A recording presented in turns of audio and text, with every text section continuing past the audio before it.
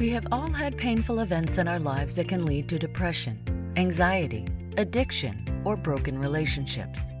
But here's a secret. It is not about what happened to us that causes suffering. It's the stories we believe about ourselves.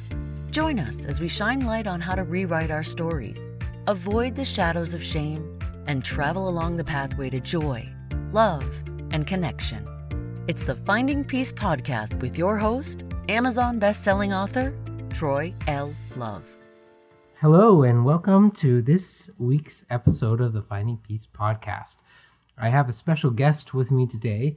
Just to start out with this week, the question of the week is, how do I help someone who is suicidal? This is a question that has actually been asked several times through emails, and so I decided to bring a special guest with me today to talk about this really important issue. And so I'm going to have you introduce yourself, and then we're going to go from there. Good afternoon, Troy. Hi. My name is Christopher Lee. Currently, I'm working for the U.S. Army in one of the roles as a suicide prevention program manager, and that involves doing a lot of training on suicide prevention and intervention. My background, I do have a master's degree in clinical mental health counseling. I'm not currently a certified or licensed counselor at this time. Could be a goal for the future. And over the course of the years, I've been spending a lot of time looking at the issue of suicide. And part of it is personal for me because growing up, my godfather, who was my great uncle, a really gregarious man, died by suicide. One of the first lessons I learned from that was that very often when we think of suicide as something selfish, it's not. And his experience was a fear of being a burden to his family.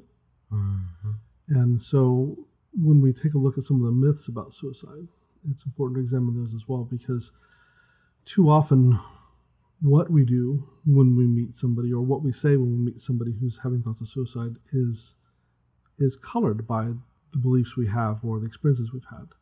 And so part of the important thing when we're talking about suicide is, one, most importantly, talking about it. Yeah. But also recognizing what our own awareness and bias is, so that we're careful not to let that interfere with how we can help. What are some of the myths of suicide? Some of the myths about suicide that are particularly relevant include, as I mentioned, the idea of selfishness. Some of the research into the forensic psychology of suicide and into the notes left behind by people show actually a great deal of thoughtfulness, and very often it's not about the self, it's about the family. Another myth about suicide that I think is important to highlight is people are often afraid that if they talk about suicide, they might put the idea in someone's head. And I can tell you that's not true. Most of the time, if you're talking to someone and the thought crosses your mind, I wonder if they're thinking about suicide, I wonder if that could be an issue, it's likely to have crossed their mind as well.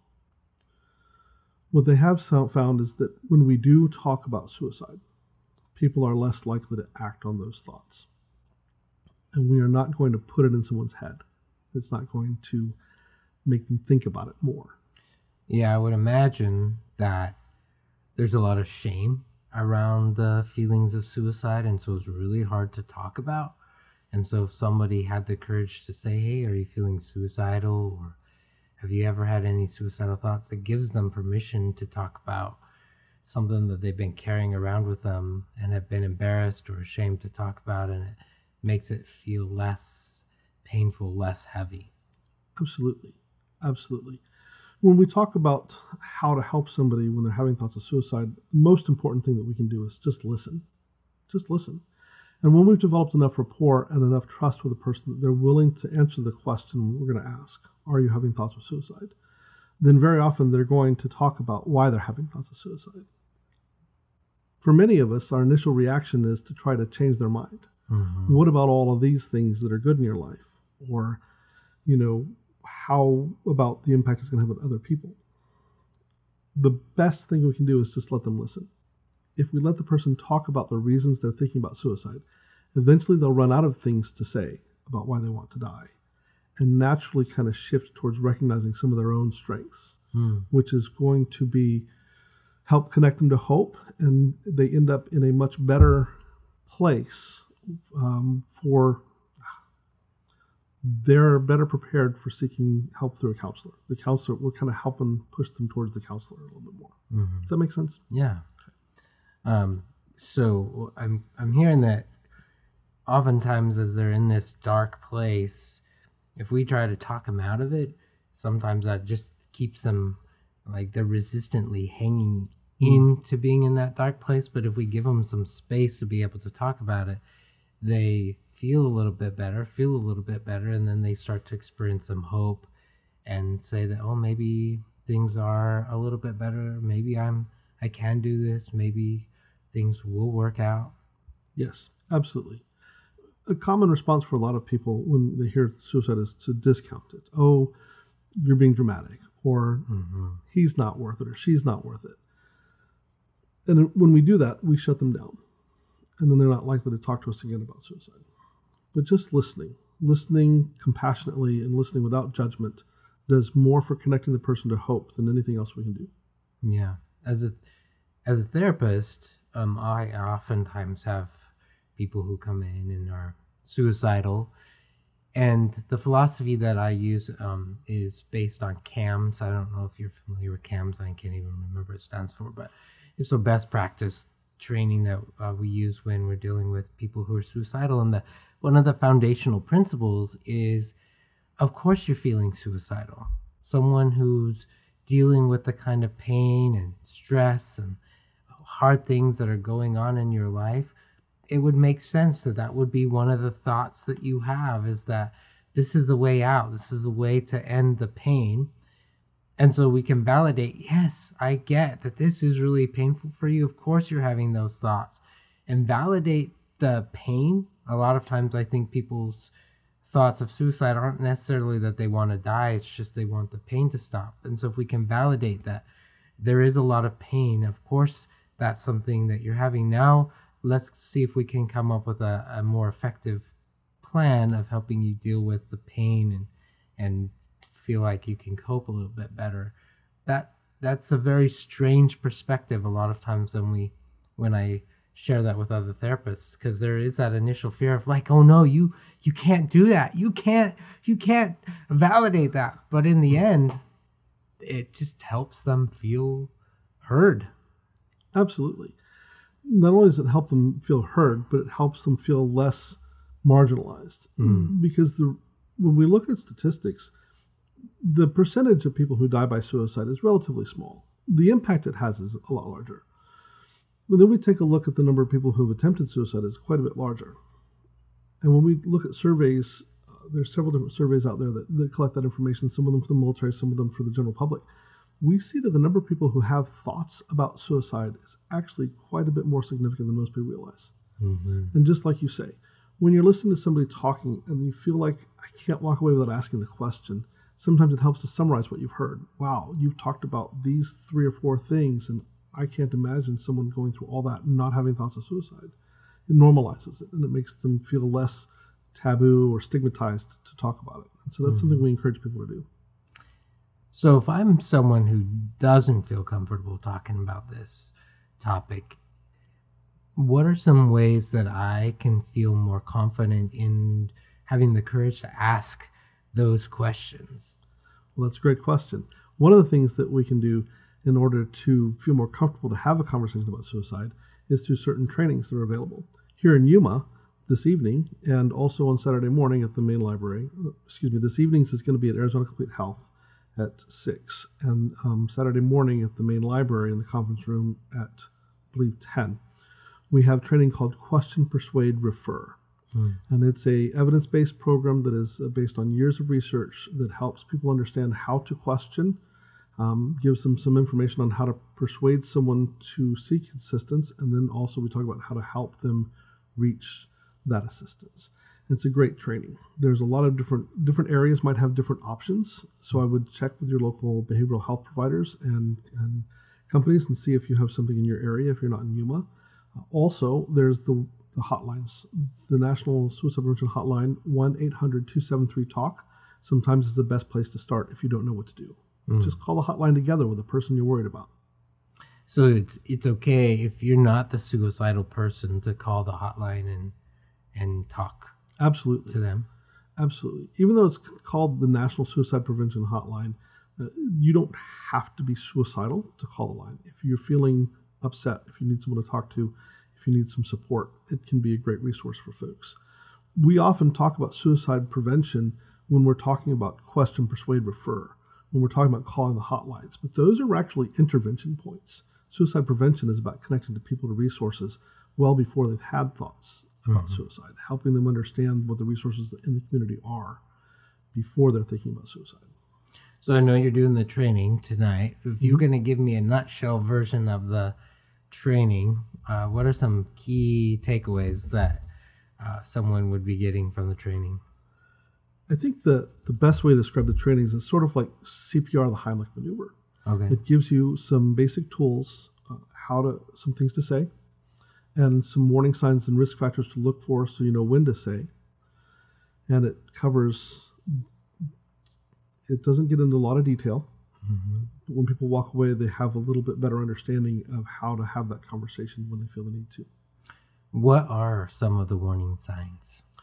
When you talk about suicide, many of the warning signs that we see that aren't as obvious are sadness. We see isolation.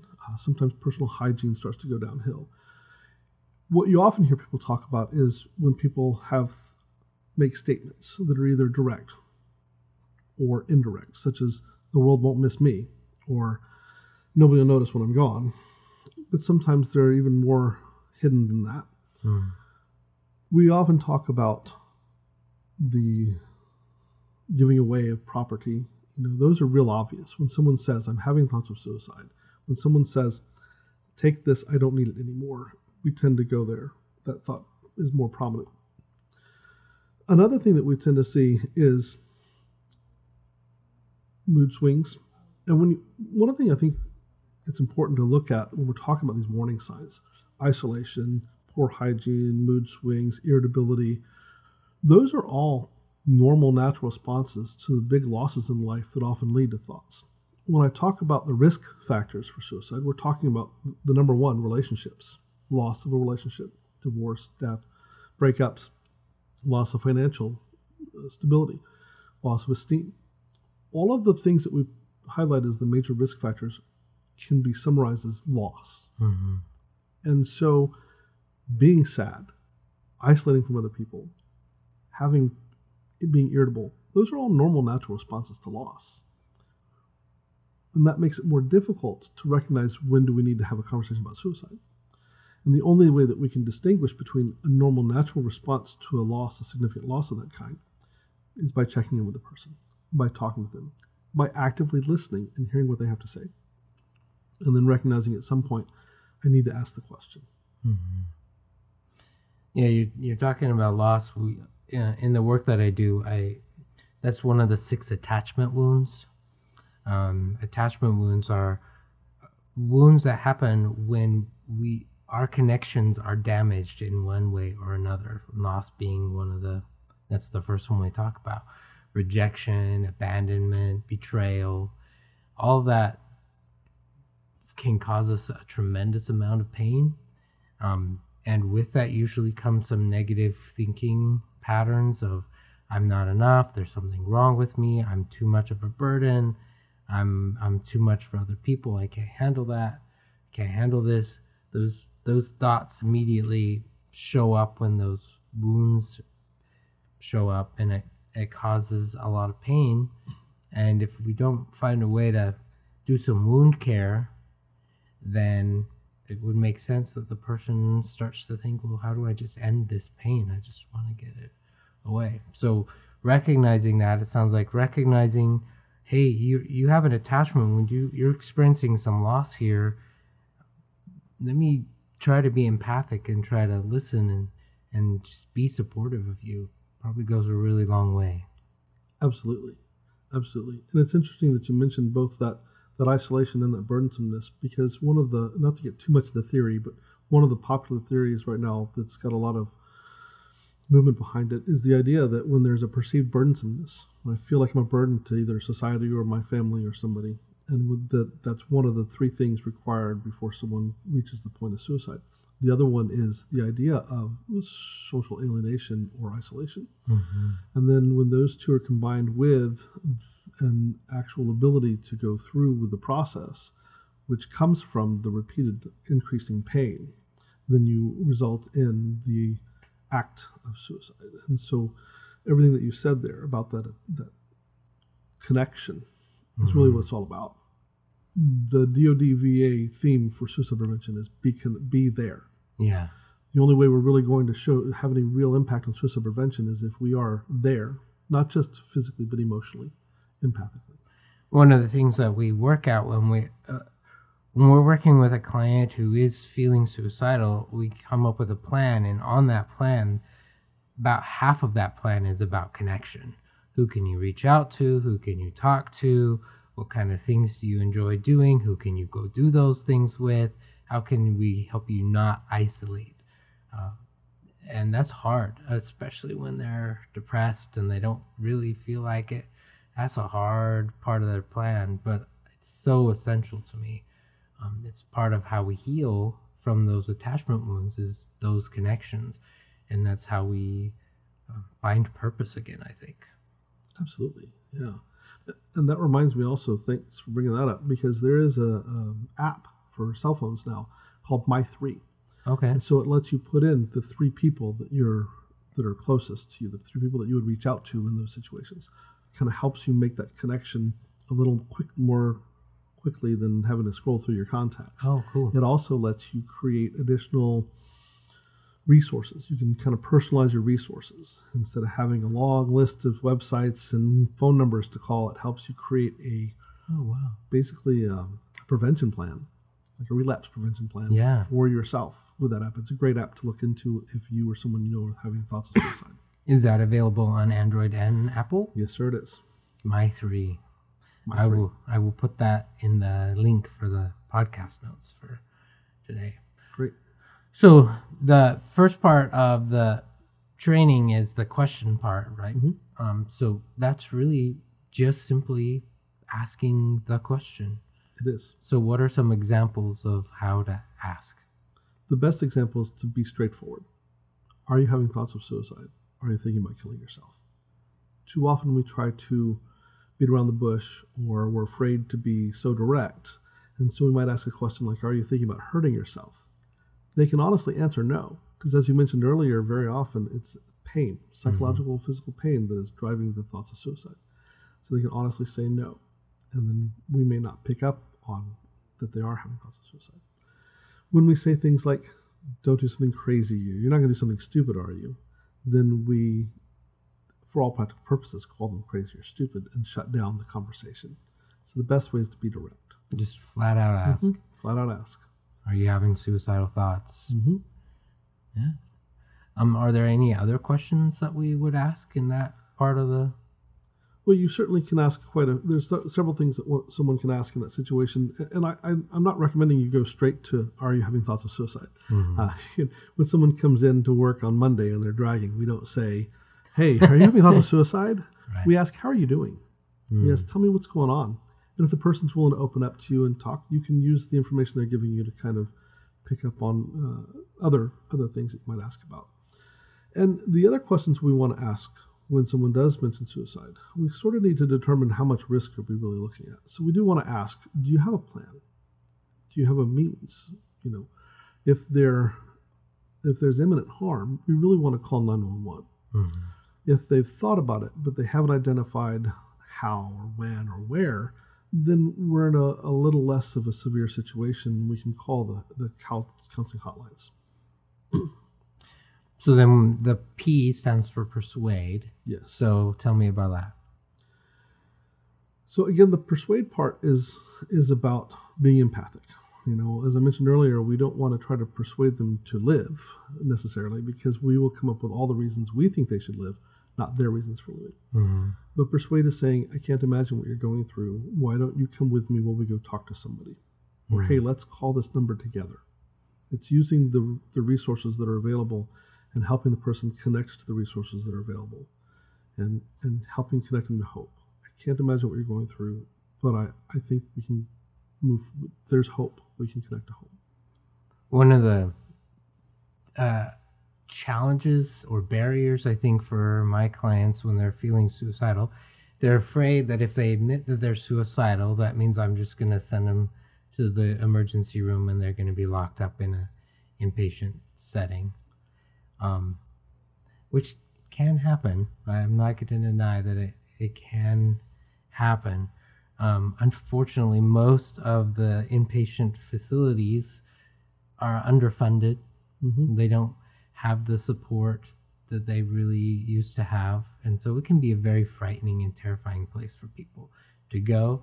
So we try not to send them there if we can help that, because we talked a little bit about the need for connection, Mm-hmm. how important that is. And if we send you away and you're locked up, there's no connection happening. You can't really connect with your friends and family and all of your support system. So I let people know that, hey, if we can come up with a plan and you're willing to follow that plan and you're willing to work through what we can do to remove the ways that you could hurt yourself, if you're willing to help us follow through with that, if we can come up with a plan of how you can reach out to people, how often you're going to reach out, then I think we can manage this in your home without having you have to go somewhere scary and uncomfortable. If you're not, then we might have to call 911 and have you go there. But if you're willing to work with us to help keep you safe and keep you alive, we can help you relieve the pain. Absolutely. And I honestly, I don't have any data to support this, but my personal belief is that working in the community, getting resources in the community, being connected to the community happens much more often when someone talks about suicide than the person being admitted against their will into residential treatment. One of the great things about the Yuma area, Yuma County and this whole southern area, is that we have a local hotline as well. And I want to emphasize that. The 24/7 crisis hotline that is run by Arizona Complete Health is working to do that, connect people through community resources rather than an ER visit. Mm. When someone calls the 24/7 crisis hotline, they are connected to a nurse who will triage the situation and try to resolve it over the phone. If someone's worried about thoughts of suicide but doesn't have a plan, isn't thinking about when and where, it's very likely that conversation might end with the referral over the phone to someplace. Mm-hmm. If the nurse can't resolve the situation over the phone, then they do dispatch a actual crisis mobile team member who will come to meet the person in crisis where they're at, Wow. whether that's out here on 4th Avenue or in their home or at work. And then the crisis mobile team member who's trained in risk assessment and crisis intervention will evaluate and speak with the person and try, again, to resolve the crisis at the lowest level. Right. If that person feels like the risk is too high, they will escort that person, they will transport that person to the 23-hour observation unit that we have here in town. Mm-hmm. We have one of them. Right. And to the best of my knowledge, we only have one residential treatment facility. Right. And it doesn't treat adolescents. Right. So there's a whole other layer of issues if we're talking about a youth. Mm-hmm. The great thing about that hotline is it's fully funded. So that call, that face-to-face meeting with the crisis mobile team member, the transportation and the observation are all fully funded by that program.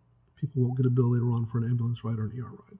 Yeah. We really encourage people to use that resource unless there's a medical emergency as well. We Right. use them, and we encourage people to use that resource rather than an ambulance ride to the ER. It's once someone gets to the ER here in Yuma, and there's not a medical emergency as well, they're going to call the 24/7 crisis hotline. Right. So we really do encourage people to use that as a first line. Right. And if you call that number instead of the number, the 1-800-273-TALK, you're still going to get connected to somebody who can help you out. And that number for the Arizona Complete Health 24/7 crisis hotline is 1-866-495-6735. Some other resources people should be aware of is a new text line called the crisis text line, and you text HOME to 741-741 and can get support through that line. Yeah, I just heard about that on the radio just a couple of weeks ago, and the effectiveness, especially with the newer generations who don't like to talk on the phone, but they're very, very proficient in texting, how they're able to connect and get some support through texting. Mm-hmm. And the 24/7 the National Suicide Prevention Hotline, the 741-741 crisis text line, and the Veterans Crisis Line, which is the 1-800-273-TALK and then dial 1 after the hiccup. Those are all anonymous and confidential. So those are resources that people can reach out to and not worry about their identity. Wow. So it's safe. Safe. It's wonderful. What made you, you talked a little bit at the beginning about, you have some family connection to this. What's made you be passionate about becoming trained and teaching other people? I've always been passionate about helping other people. I've enjoyed that from quite some time. And in my work as a suicide prevention program manager, I had noticed like a gap, an absence. And as I went to training, both for my job and for our Yuma Community Suicide Prevention Coalition, who I represent today, I became energized and impassioned with this idea of connecting with people, with identifying resources and helping out. And one of the problems we ran into in Yuma is their resources are limited. We have a hotline and we have crisis response resources. We as a coalition are trying to bring education, make it more common, more frequent, more prevalent for people to get that education. Because the more people that have learned question, persuade, refer, the more people who attend the ASSIST training when it's available, which is applied suicide intervention skills training. That's a 2-day training that's based on, again, years of research. These trainings, the more people we have, the more gatekeepers we have in our community. The more gatekeepers we have in our community, the more likely someone who is having thoughts of suicide is going to come up against somebody who's willing to talk to them and knows how to talk to them and is going to get help. So the more people in our community we get on the mission of listening and talking to people, the more we will become a suicide safer community. And there's a need for it. Just since I've started working with the coalition, every time we have an event or talk to somebody, I hear story after story after story. And so it doesn't really matter what the statistics in Yuma are or the statistics in Arizona. Our community has had a lot of loss. Oh, heavens. A lot of loss. Just the other day on Facebook, there was a young man that was being identified. His friends were talking about doing something to raise awareness. And so as the coalition, we'll reach out to them and try to support them as well. The impact, especially in a small town, on a single death by suicide is significant. So we continue to look for ways to address that. How much does the training cost? So the Question, Persuade, Refer training that's offered by the Suicide Prevention Coalition, the Yuma Community Suicide Prevention Coalition, is free. We don't charge for it. And so if someone wanted to go to that or learn more, where can they go to learn more about that training? To learn more about that training, they can visit us at Facebook. We are on Facebook at facebook.com/YCSPC. And they can also email the Yuma Community Suicide Prevention at gmail.com. Wonderful. We also have a phone number, 928-421-0184. Well, thank you so much for your willingness to come in and chat with me. I think this is a really important issue that a lot of people are impacted by, want to be supportive with, don't know what to do. So thank you for your time with me today. It's my pleasure. There's one thing I should probably say. I want to make very clear that today I'm speaking with you as the Yuma Community Suicide Prevention Coalition, and I'm not endorsed by the Yuma Proving Ground DOD or the U.S. Army. Got it. You're wearing a different hat today. Different hat today. That's awesome. Well, thank you so much for being with me today. I really appreciate it. You're most welcome. Thank you for having me. Yeah. You've been listening to the Finding Peace podcast. If you loved the show or want to ask a question, let us know by going to troylove.com. There, you can also learn about the Finding Peace 5-Day Challenge. Remember to subscribe to this podcast so you won't miss the next episode. And if you are listening on iTunes, please give us a 5-star rating. It helps other people find this podcast more easily. Thank you for spending part of your journey with us. Copyright Finding Peace Consulting.